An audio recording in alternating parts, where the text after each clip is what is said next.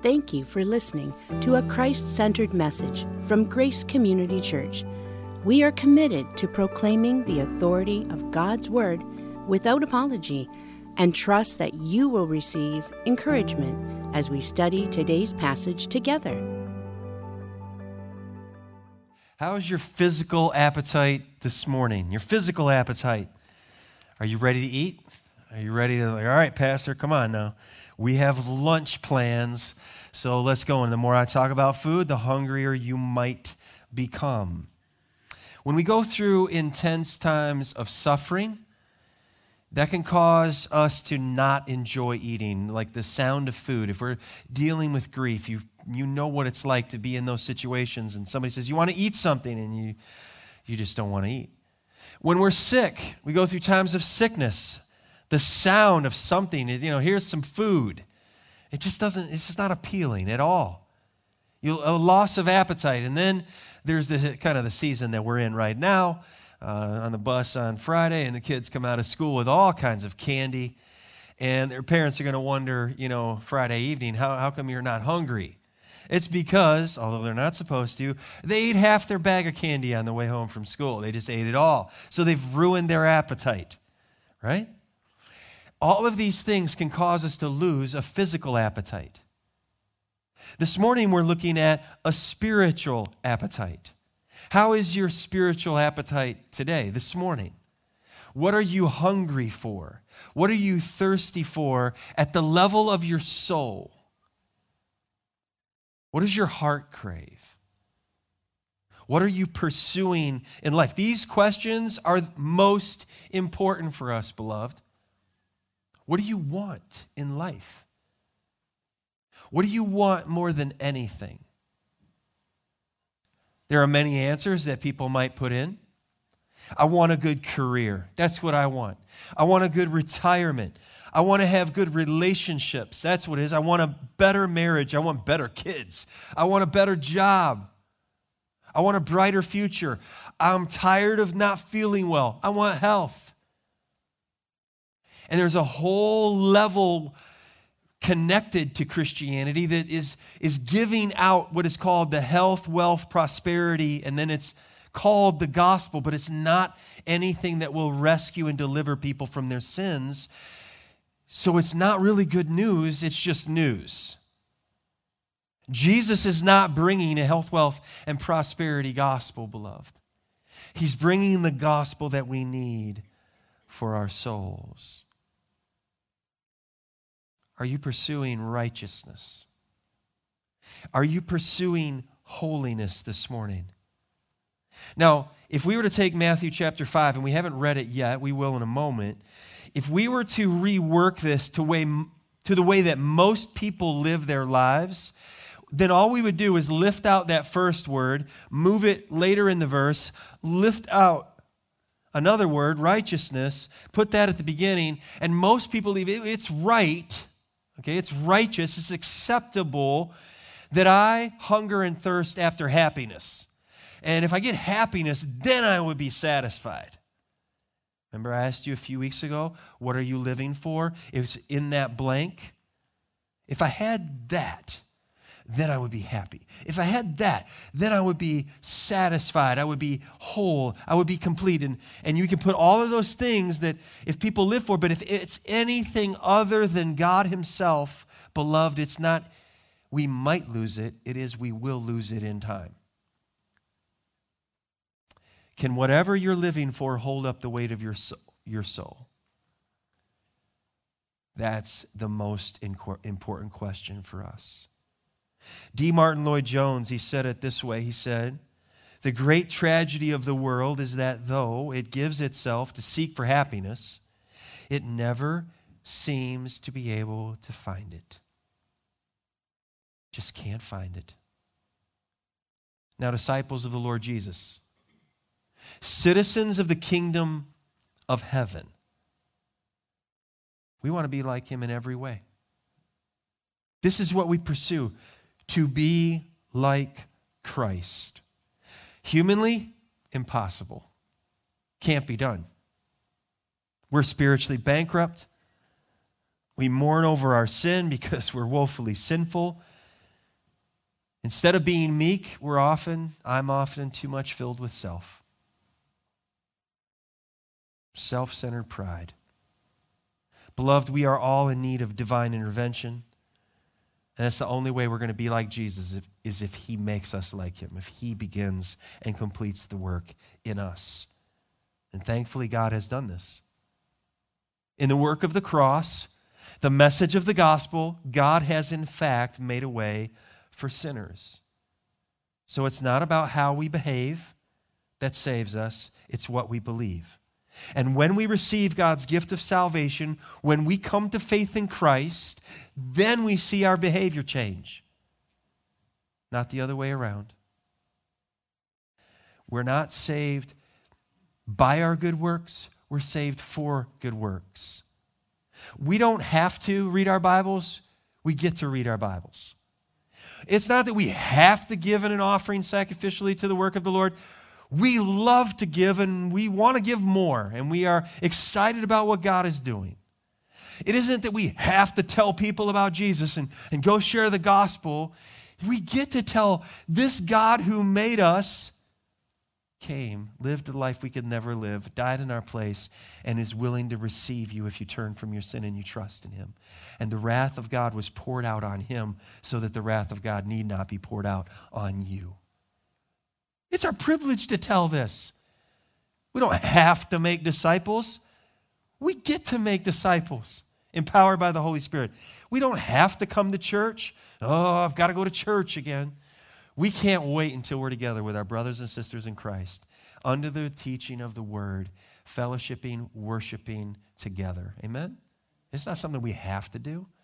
It's something that a child of God, a citizen of the kingdom of heaven, wants to do. And if someone is like, I don't want to do that, I don't want to give, I don't want to, then check the heart. See where you are with God this morning. This sermon, it's a description of the upside down life. It is not how to be a Christian. Do all this. No, you can't. This is the description of a person who has become a Christian, a follower of Christ. And this is what we don't do perfectly, but we want to do. We want to grow and mature in being like Christ. Amen? That's our heart's desire. Well, how'd you get that? He gave it to me. He put that in me. From the mountain, let's go back. Matthew chapter 5, verse 1. Seeing the crowds, he went up to the mountain. And when he sat down, his disciples came to him. And he opened his mouth and taught them, saying, Blessed are the poor in spirit, for theirs is the what? Kingdom of heaven. All right, good. All one of you with me on that one. All right. Blessed are those who mourn, for they shall be comforted. Good, we're tripled our numbers there. Blessed are the meek, for they shall inherit the earth. And our verse for today, blessed are those who hunger and thirst for righteousness, for they shall be satisfied. Your Bible might say filled. Now, as we have looked at this, we have come to understand verse 3, the poor in spirit, there's the kingdom of heaven. This is what a child of God, a citizen of the kingdom of heaven says. I'm bankrupt. I'm spiritually bankrupt. I don't have anything that God desires or needs. I've got nothing. And then we move to how they feel. They mourn over their sin. They don't celebrate sin. They don't excuse sin. They don't accept it. Don't sweep it under the rug. They mourn over their sin. That's a citizen of God's kingdom, a citizen of the kingdom of heaven. That's how they feel. How do they think? Well, they're meek. And when other people say, there's an area of sin, what are you doing in sin? They don't say, I don't want to talk about it. I'm not going to talk with you about my sin. That's not meek. That's arrogant. Meekness says, yeah, I appreciate that you love me. Thank you for engaging with me and dealing with me in an area where I'm struggling. That's strength under control. Now we get to this fourth beatitude, and this is what a believer, this is what a citizen of the kingdom of God, this is what they pursue. Now we're going somewhere. This morning, the claim I want to lay out for us today is this: the disciple of Jesus will enjoy the blessing of pursuing God's glory and man's good forever. I want to let that sink in a little bit, okay? And I want you to think, you can ask it as a question. Do I enjoy the blessing of pursuing God's glory and man's good? I can ask you that question this morning. I want you to take time and think about that. Does this describe me? Is this what I want in life? When I asked you that question a few minutes ago, did this come online in your mind? God's glory, man's good. That's our purpose statement. We exist to, number one, glorify God and reach people for Jesus Christ. That's this. And the disciple of Jesus, they will enjoy the blessing. They will enjoy the blessing of pursuing God's glory and man's good. And how long does this enjoyment last? Forever. So this is where we're going. And so as we look at this fourth beatitude this morning, just an overview, we're going to see how intense is this craving. This craving for righteousness. We'll talk about the intensity. What is the object of this craving? I don't know what you're craving right now, but the citizen of God's kingdom, they crave righteousness. And then what is the result? How does this play out? What is the result of this craving? So number one, first of all, the intensity of this craving is all-consuming. Okay, for the citizen of God's kingdom, which is a disciple of Jesus, this craving is intense to the point that it is all-consuming. Jesus says, "Blessed are those who hunger and thirst." Now, there's a lot of times that my wife accuses me of being hangry, right? I get hungry, and when I get hungry, just all bets are off. It's time to eat. We get to the table, food's sitting there, it's ready to go. Somebody's not at the table. I'm like, where is there to be right now other than right here with food? There's food to be eaten right now. In our house, you turn your head, there's going to be a dog scooping in. He'll be like, "Hey, if you're going to leave this for me, I'm good. Thank you. Thank you, Lord." He'll eat up. If somebody starts telling a story and we're all sitting down at the table, I'm like, "Yeah," and they start a story, I'm like, "Time out. We're going to give thanks. Then we're going to start eating. You can finish your story. I'm going to be eating. I'll listen to you. As long as you want to talk, I'll eat." That's how it goes. I'm intense when it comes to eating. I'm intense in a few other areas of my life as well, but when it comes to eating, I can be pretty intense on eating. About broke my teeth eating at our last small group leader. I don't know what I'm doing, all right? I just get intense, a little too intense. There's the fourth promise here of divine blessing from Jesus in this beatitude. Now, this beatitude, blessed are those who hunger and thirst after righteousness. It's higher, but it's also deeper. It's penetrating deeper into our souls. And it blossoms out of the three that come before it, and it flows into the three that follow. This is like a linking, a hinge beatitude here. How do we have true happiness? People are searching for happiness. Jesus described here the intense longing in terms of life and death. All right, so we say sayings like, "Oh, it hurts so bad, I thought I was going to die." Or, "I'm so hungry, I'm going to die." A lot of times we can amp and accelerate things to where it sounds like, if I don't get my, homework done, I'm going to die. Or, it's like, really? You might be amping that up just a little bit. When Jesus says life or death, he means it. Hunger and thirst. There's physical dimensions to this, but there's spiritual dimensions to this, and we need to understand both. Hunger and thirst are fundamental physical needs. How long can you go without eating? How long can you go without drinking? When Jesus uses the word hunger, that word it means to crave. It means to be needy. It means to pine after, to suffer want. It's real desperation and hunger. Then he uses the word thirst. And that is, there's a painful suffering due to a lack of drink, a lack of water. Remember what Jesus cried out on the cross? "I thirst." Same root word, thirst. Desperate. The normal usage of the Greek verbs here would be, "I want some." Okay, if it was written in a normal way, if Jesus would have said it in a normal way, he would have said, blessed are those who hunger and thirst for some righteousness. So you think about it at the table, when you say, will you pass me some biscuits? Will you pass me some chicken? Will you pass me, I'm going to make you real hungry, some of the ham. Of course, pass me some of the grape. What you're usually not saying is, have you gotten all you want? Too bad, pass it all to me.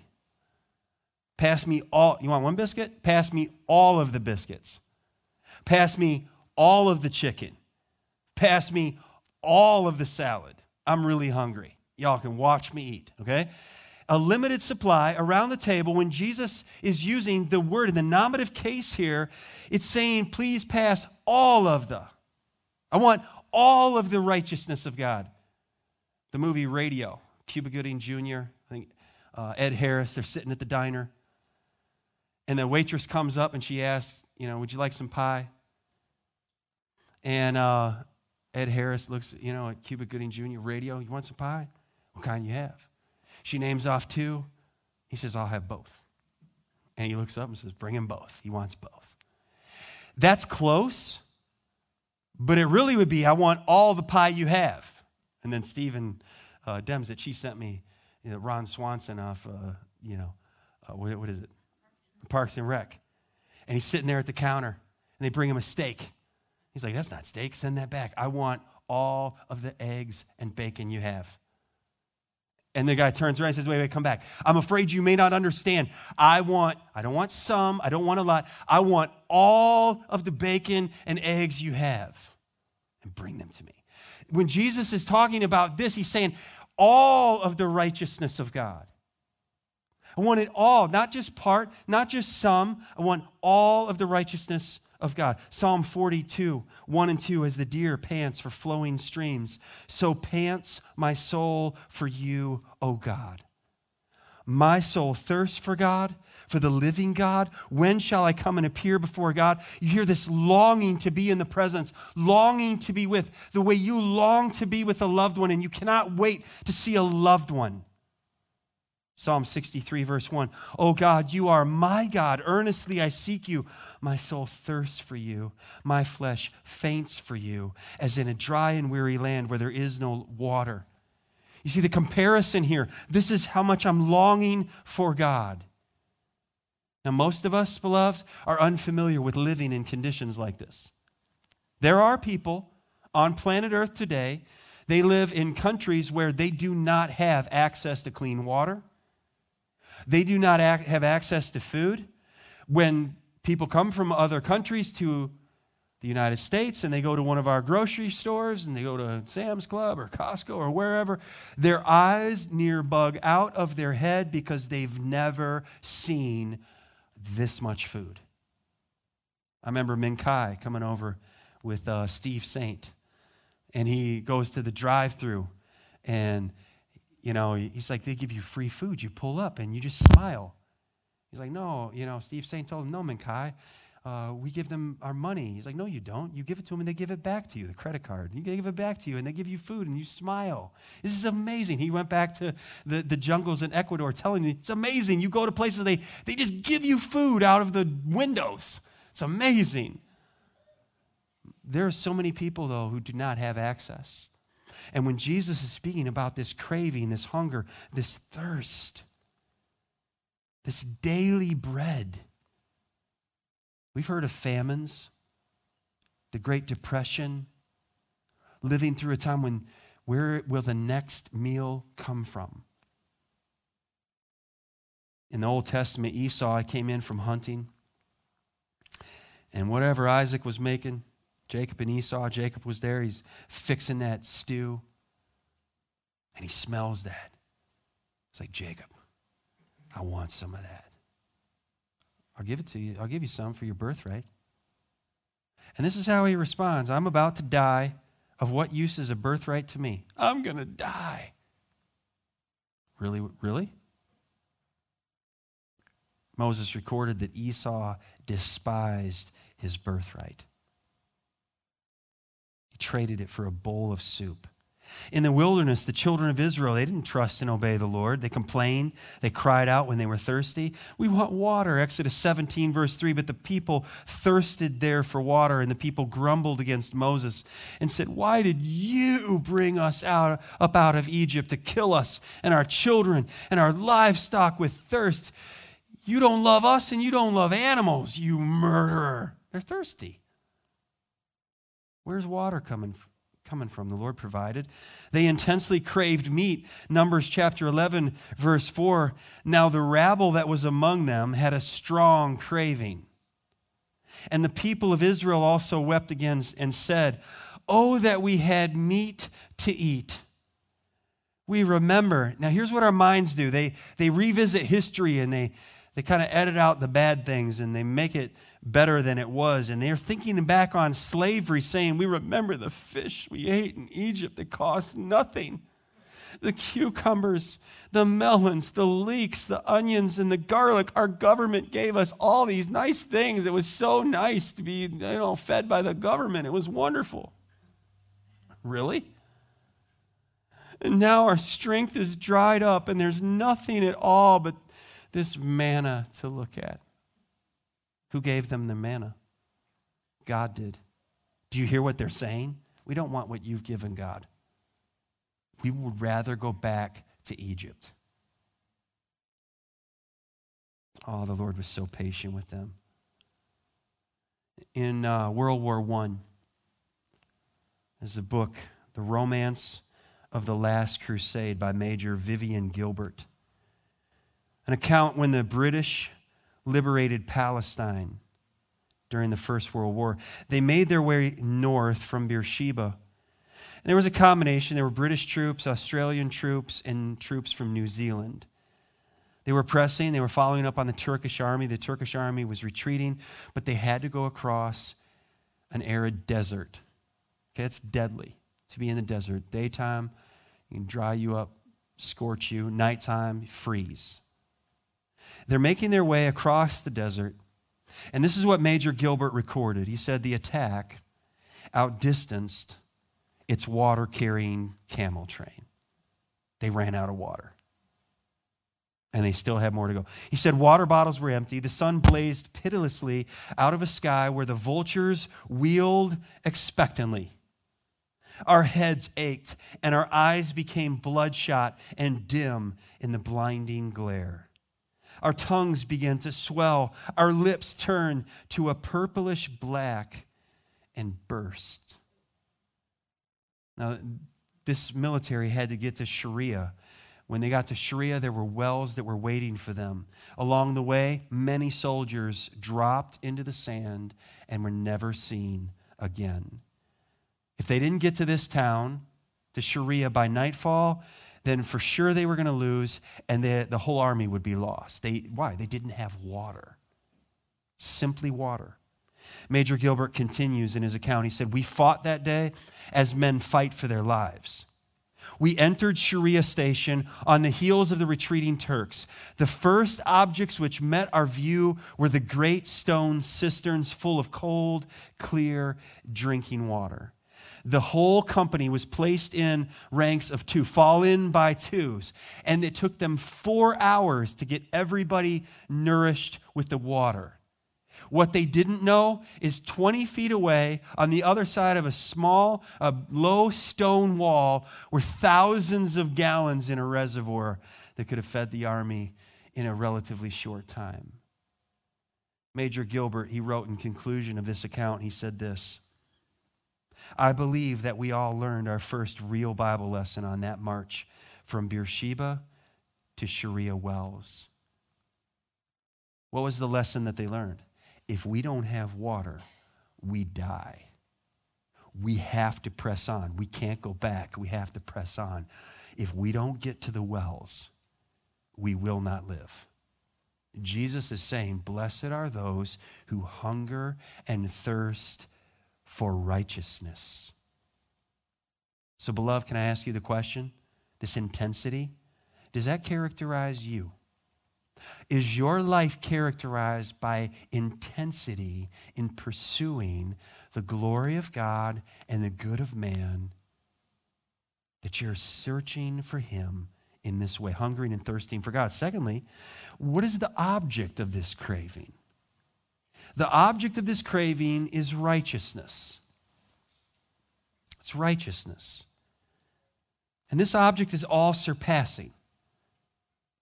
Blessed are those who hunger and thirst for what, Jesus? For righteousness. And what is righteousness? What do we mean by righteousness? It means acceptance. It's a right standing before God and a right standing before others. Something falls over, pick it up, put it back, put it in its restored condition.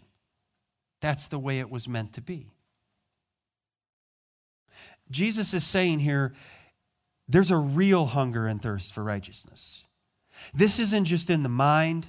This just isn't a passing feeling. This is a real hunger and thirst for righteousness so that a citizen of God's kingdom prioritizes this above everything else in life. I wonder if that describes you. This is where happiness is. This is where blessing abounds. Beloved, we cannot live. That's the point that Jesus is making. You cannot live without being right with God, without having a righteousness that is not your own. So how is your spiritual appetite this morning? I think we can do a pretty quick assessment on our physical appetite. But how is your spiritual appetite? Are you hungry and thirsty for God?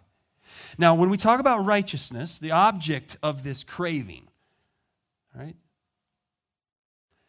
what are we focusing on? There's three aspects to righteousness. First of all, to this righteousness, there's a legal righteousness, okay? And this is received from God. This would be, and technically, conformity to the norm, okay? That here's the way we were made. Adam, Eve, without sin, in the garden, fellowship with God. And then, Genesis 3, we sinned. Fallen. Plunged. Now, the punishment coming is death. That's not what we were created for.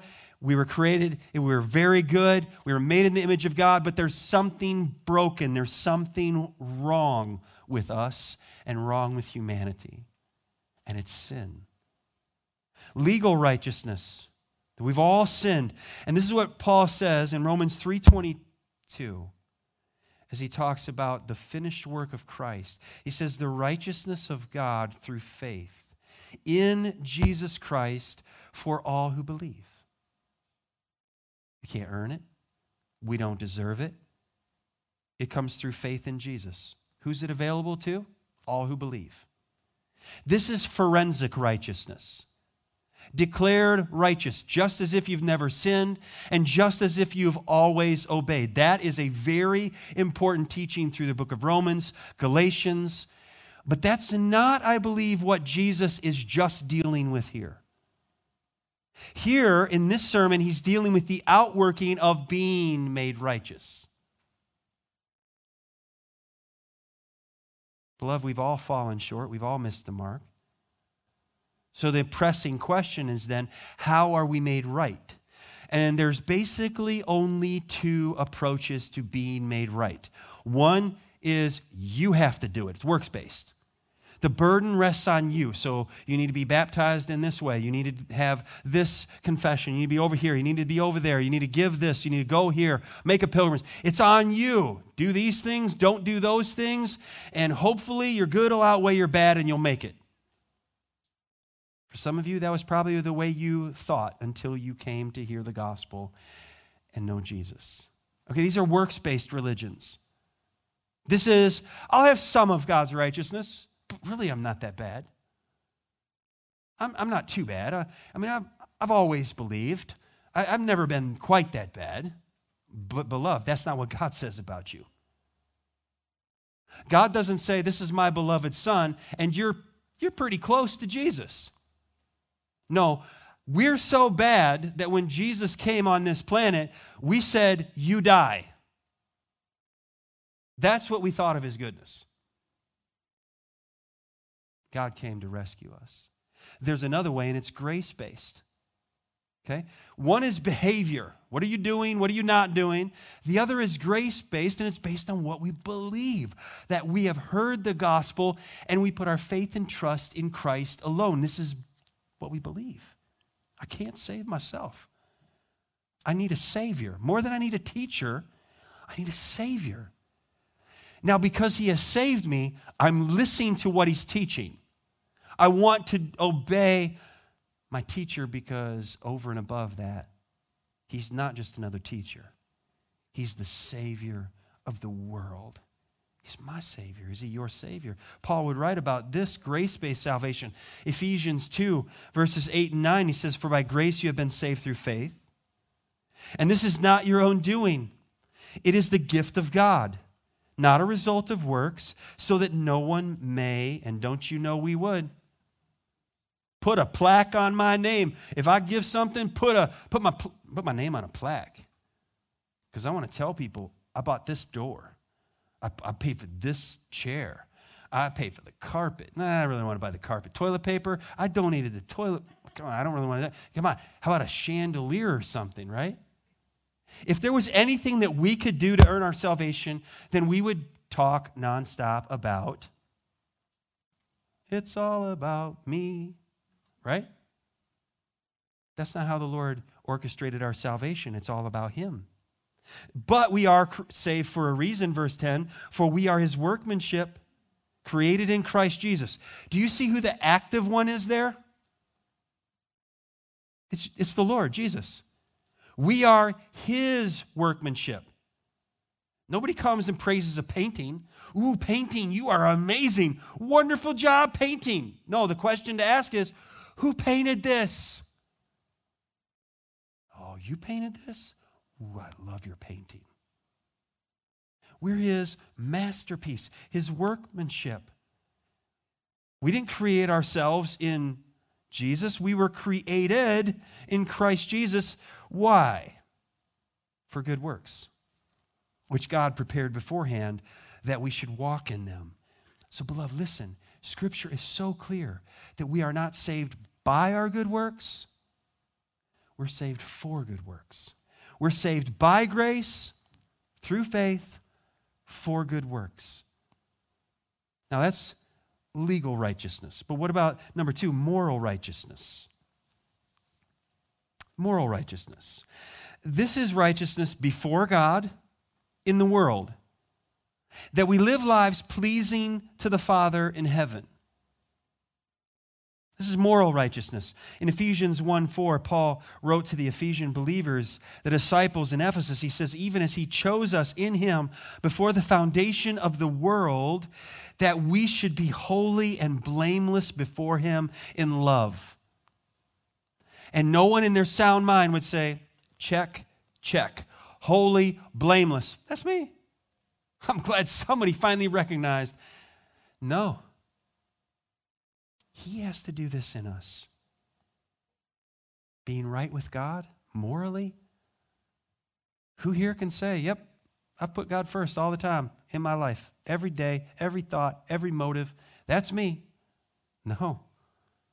That would just be like, nah, you just broke commandment number 9. You shall not lie. We need a Savior. But thirdly, there's social righteousness. Social righteousness. And this is displayed through right relationships with others. This is where, because vertically I've been made right with God, it's going to overflow and make a difference to those around me. It's not just going to be in a bubble or in a cave or out in the desert, and we just stay out there and I'm so holy and I think holy thoughts and I do holy things all day, and yet you don't live with anybody. What good is that? Well, nobody's messing with me, and I can have, at 5 o'clock, I pray, and at 6 o'clock, I read, and 7 o'clock, I do the spiritual walk, and then, you don't have any dogs barking, you don't have any neighbors that, are loud, you don't have any, who are you serving? Who are you impacting? What difference are you making in the world? None. You're missing the point of your life then. So important. Remember the thesis of last Sunday's sermon, that we will, by God's grace, leverage every opportunity and not lose our testimony. God's glory, man's good. It flows right into this, that we will leverage every opportunity and not lose our testimony. This is what Jesus is on about in his sermon here, so that his followers live in such a way that others will hunger and thirst after righteousness. That his followers will live in such a way that they live so that others are treated justly and fairly. And that governs over how they vote this coming Tuesday if they vote on election day. How do we care for others rightly, righteously? How do we defend the unborn, not yet born? Who will have a voice for that little one made in the image of God that hasn't taken a first breath yet? What is it inside the womb if it's not a human being? So we stand and we protect. And what about those who are abducted and sex trafficking? And where are we as believers in making a difference in those around? This influences how we approach aspects like immorality and pornography and adultery. Because God made something good, and it was marriage. And Satan hates God and hates everything that stands and represents God. So he hates the church, he hates the family, and he hates government. And we long for the righteousness of God. Amen? Righteousness here, flowing out to righteousness everywhere I go. This is real. Our faith needs to have tires to hit the pavement, right? We need to be making a difference in our community. God, help us to make a difference and use us to impact the lives of those around us. And this isn't just a passing, well, yeah, I thought about that back in, 2007, and then I got back to my... There are people who do that. They come, they pray a prayer, they try God, they like the company, and then they're like, well, I got to work, and I got to go, and I got to do, and I have no more time for God. And you're like, what happened? Where'd they go? What did they really believe? I don't know. The Lord knows. But Jesus is talking about not just a real hunger and thirst for righteousness, but also a lasting hunger and thirst for righteousness. This stays with the person. This is lasting. A lasting hunger and thirst for righteousness. All of God's righteousness. James Montgomery Boyce, he says, oh, how happy is the man who knows enough not to be satisfied with any partial goodness with which to please God, who is not satisfied with any human goodness. He alone is happy who seeks for the divine righteousness, because God will certainly provide it. What are we saying? Hunger and thirst for righteousness. God. To have God. More than our next meal, more than our health, wealth, and happiness, we hunger, beloved, and thirst for righteousness. So let me ask you the question. Does that describe you? Are you a person who hungers and thirsts for righteousness? Or are you craving something else? Is something else the passion of your life? Thirdly, what's the result? What impact does it have?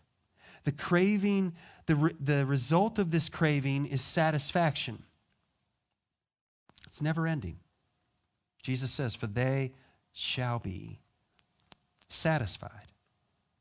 They shall be full, right?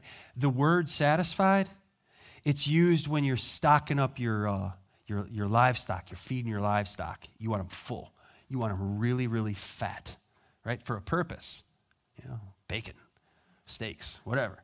Full, filled up, full, satisfied. That's the word that Jesus uses here. There's great contentment. I'm full. I'm filled. Rolling Stones, 1965, right? I can't get no satisfaction. And what did they do? They tried. They tried. And they tried. And tried, right? They just tried. But I can't get no. How many people live and die, and that's their song? I can't get no satisfaction. You know why? Rolling Stones, you missed the message of Jesus. Jesus said, you can't get no satisfaction unless you hunger and thirst for righteousness, and then you'll be fully satisfied. The only place you'll be satisfied. Augustine said it this way. He said, our hearts are restless until they find their rest in you. That's where we say, oh, this is what I was meant for. This is what I was created for. It was not just for my job. It wasn't just for where I lived. It was God and his glory and the good of those who are made in his image. So there's a present satisfaction in the Lord Jesus Christ. It's right now in the life of a believer that we have been accepted by God. We have God. Therefore, we have all that we need. And beloved, we love the giver. We don't just love the gifts. And whenever you and I start to complain, oh, if we could just go back to Egypt, it was so nice. Who are we indicting? Who are we blaming and attacking? Well, they couldn't get to God, so they went after Moses. That's what you and I do too. We go after the people that don't serve us well enough in our lives, and we complain. And it starts to show that I really didn't just love God for who he is. I really was loving him as long as he was providing me gifts. But what did Job say? The Lord gives and the Lord takes away. Blessed be the name of the Lord in all of it, in every season. You're good. You're good, Lord, and we trust you. It can often seem that people who don't love God, they don't worship God, and they seem to go through life like it's great. They're just living like nobody catches them. You know, even when you find out stuff about them and people look the other way and, you know, they're just powerful and famous and wealthy and it seems like they're untouchable. Yeah, well, the Bible deals with that. Psalm 17, verse 13, the psalmist says, arise, O Lord, confront him, subdue him. Deliver my soul from the wicked by your sword. Verse 14, from men by your hand. O Lord, from men of the world whose portion is, now listen to this, this is instructive. These people, they just look like they get by and no one ever catches them. But their portion is in this life, like the rich man and Lazarus that Jesus spoke about. You fill their womb with treasure, and they never say thank you, and they don't raise those children to know the one who gave them. They are, here's the word, satisfied with children. And they leave their abundance to their infants. They will pass off the scene, and their children will inherit what they left, and they're gone like grass mowed down. But the righteous are satisfied forever. Verse 15, the psalmist says, as for me, oh, this is good. I shall behold your face in righteousness. When I awake, here's the teaching on the resurrection from the Old Testament, that we're created for more than just this life. When I awake, I shall be, here's the word. They were satisfied with kids. They were satisfied to leave an inheritance, and it was gone. And it's been gone for thousands of years since this psalm. But the psalmist is saying, when I awake, I shall be satisfied with your likeness. I have you. I will be with you. And therefore, the psalmist dependent is still being satisfied in the presence of God right now, today. The wicked, they've been gone a long time. And so is their inheritance, and so have their children. There's a present satisfaction. There's a continual satisfaction by the Spirit of God, that we're never thirsty again. Why? Because we keep drinking from the fount of every blessing. Come thou fount of every blessing, tune my heart to sing thy grace. The reason that the child of God is never thirsty again is because they're still drinking. It's not that they got saved and I'm all done with that. I don't need to go back to church anymore. Don't need to read my Bible. I prayed the prayer. I'm good to go. See y'all in heaven. No. They keep drinking. The more that we grow, the more that we want. We're hungry, and I've had my need met, and I'm satisfied, and I long for more, and I want to grow in his goodness and in his grace. John 4:13, Jesus to the woman at the well, everyone who drinks of this water, this real, literal water at that well, Jacob's well, will be thirsty again. Verse 14, but whoever drinks of the water that I will give him will never be thirsty again. The water that I will give him will become in him a spring of water welling up to eternal life. And what is he talking about there? The Spirit of God in the person welling up. And now it's not just that, I've been satisfied. Now I've been satisfied to bring satisfaction everywhere I go. It's for a purpose. John 6:35, Jesus said to them, I am the bread of life. Whoever comes to me shall not hunger, and whoever believes in me shall never thirst. Can I ask you the question, have you come to Jesus? Have you partaken of the bread of life? Are you thirsty this morning for God? There's a continual satisfaction. It's a present, right now, real satisfaction. And lastly, there's an eternal satisfaction in God. This is the result of those. Blessed are those who hunger and thirst for righteousness. They will be satisfied. And it's not just for 70 years or 7 years or 7 minutes. It's for infinity. It's for all eternity will be satisfied in God. And we all look forward, who know Christ, we look forward to the day when we'll finally be at home with God, with our Savior, no longer under the influence of sin. We are saved right now, those who know Christ, from sin's penalty. We're not going to hell, and we deserve hell. We're not under sin's power. I do not have to sin. Romans 7, though, Paul says, what I want to do, I'm not doing. What I don't want to do, there I find myself doing that. And this wrestling match, this wretched body of death. Who will deliver me? That's what Paul says. He was delivered, was being delivered, and when they chopped off his head, he was in the presence of the Lord and no longer in the presence of sin, at home with God. He didn't lose anything. He gained everything. And so it is for everyone who dies in Christ. 2 Peter 3:13, Peter looked forward to a coming day of righteousness. But according to his promise, we are waiting for a new heaven, for new heavens and a new earth, in which what dwells in the new heaven and new earth? Righteousness. It's not just a rare thing like, hey, we heard something good. We want to share a good story in the thousands of bad stories. Peter's longing for the day where righteousness is at home, where everywhere you look, you see it's right. Turn with me to Revelation 21. Almost the final words of the Bible. And John receives a vision of this place where righteousness dwells that Peter was writing of. Revelation 21. I want you to follow along, whether it be on an app or if you have your Bible there, to just read with me, just silently. I'll read out loud, but I want you to see this. That John says, then I saw a new heaven and a new earth, for the first heaven and the first earth had passed away, and the sea was no more. You know how many people are living for only what they see right now? It's going to be gone. And I saw the holy city, New Jerusalem, coming down out of heaven from God, prepared as a bride adorned for her husband.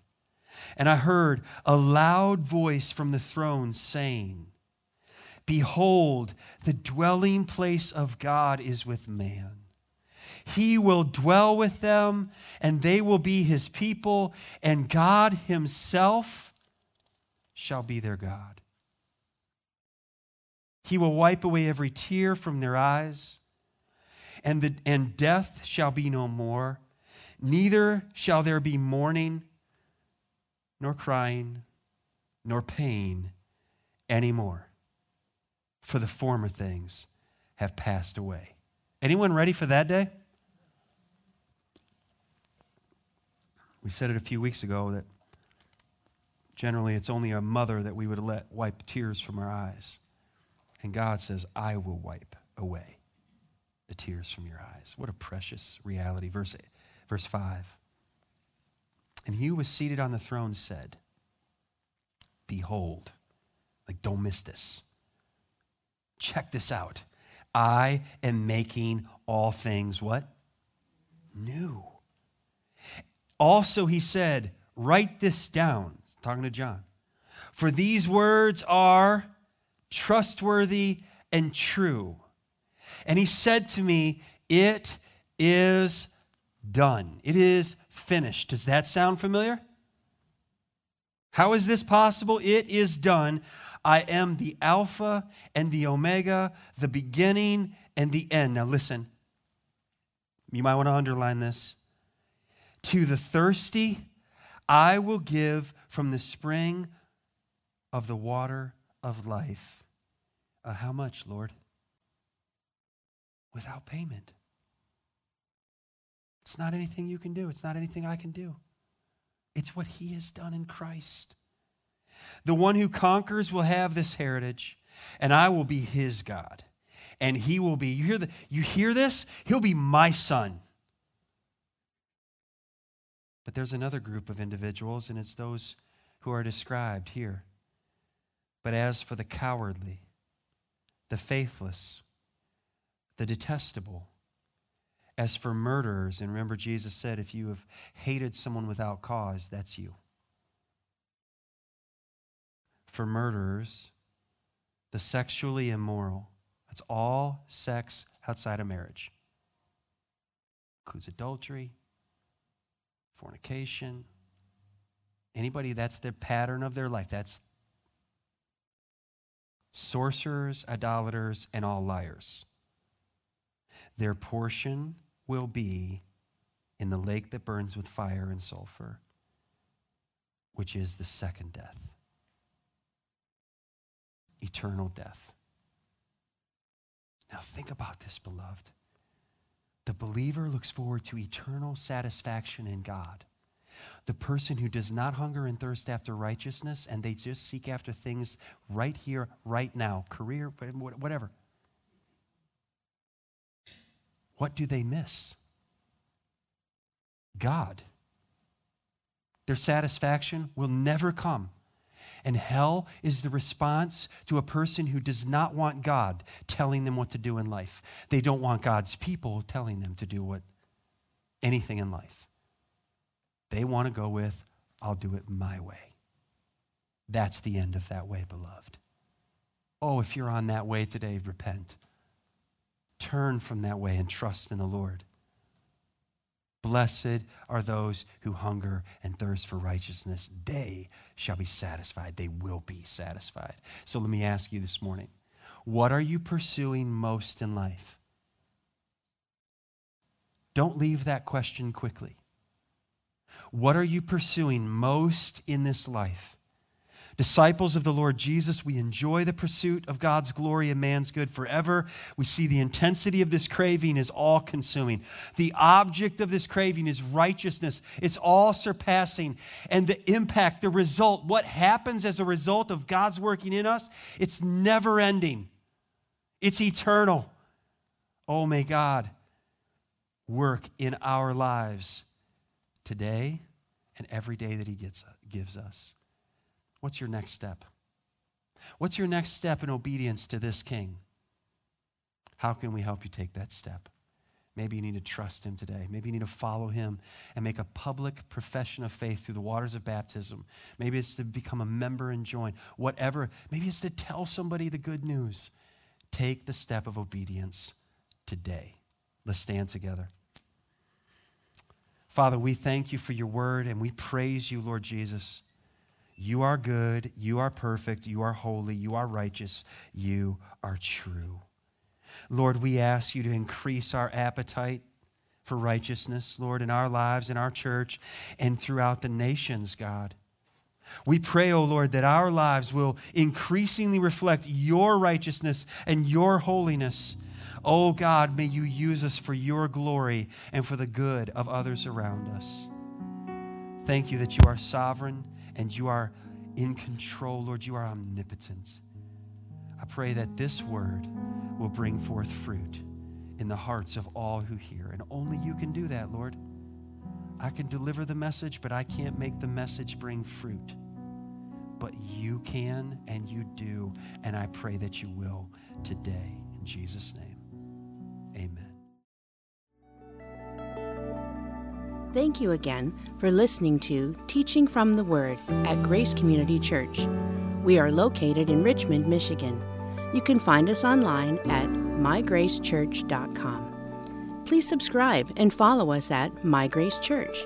It would be greatly appreciated if you would take a moment to rate, like, and share this message. We want you to always remember that you are loved.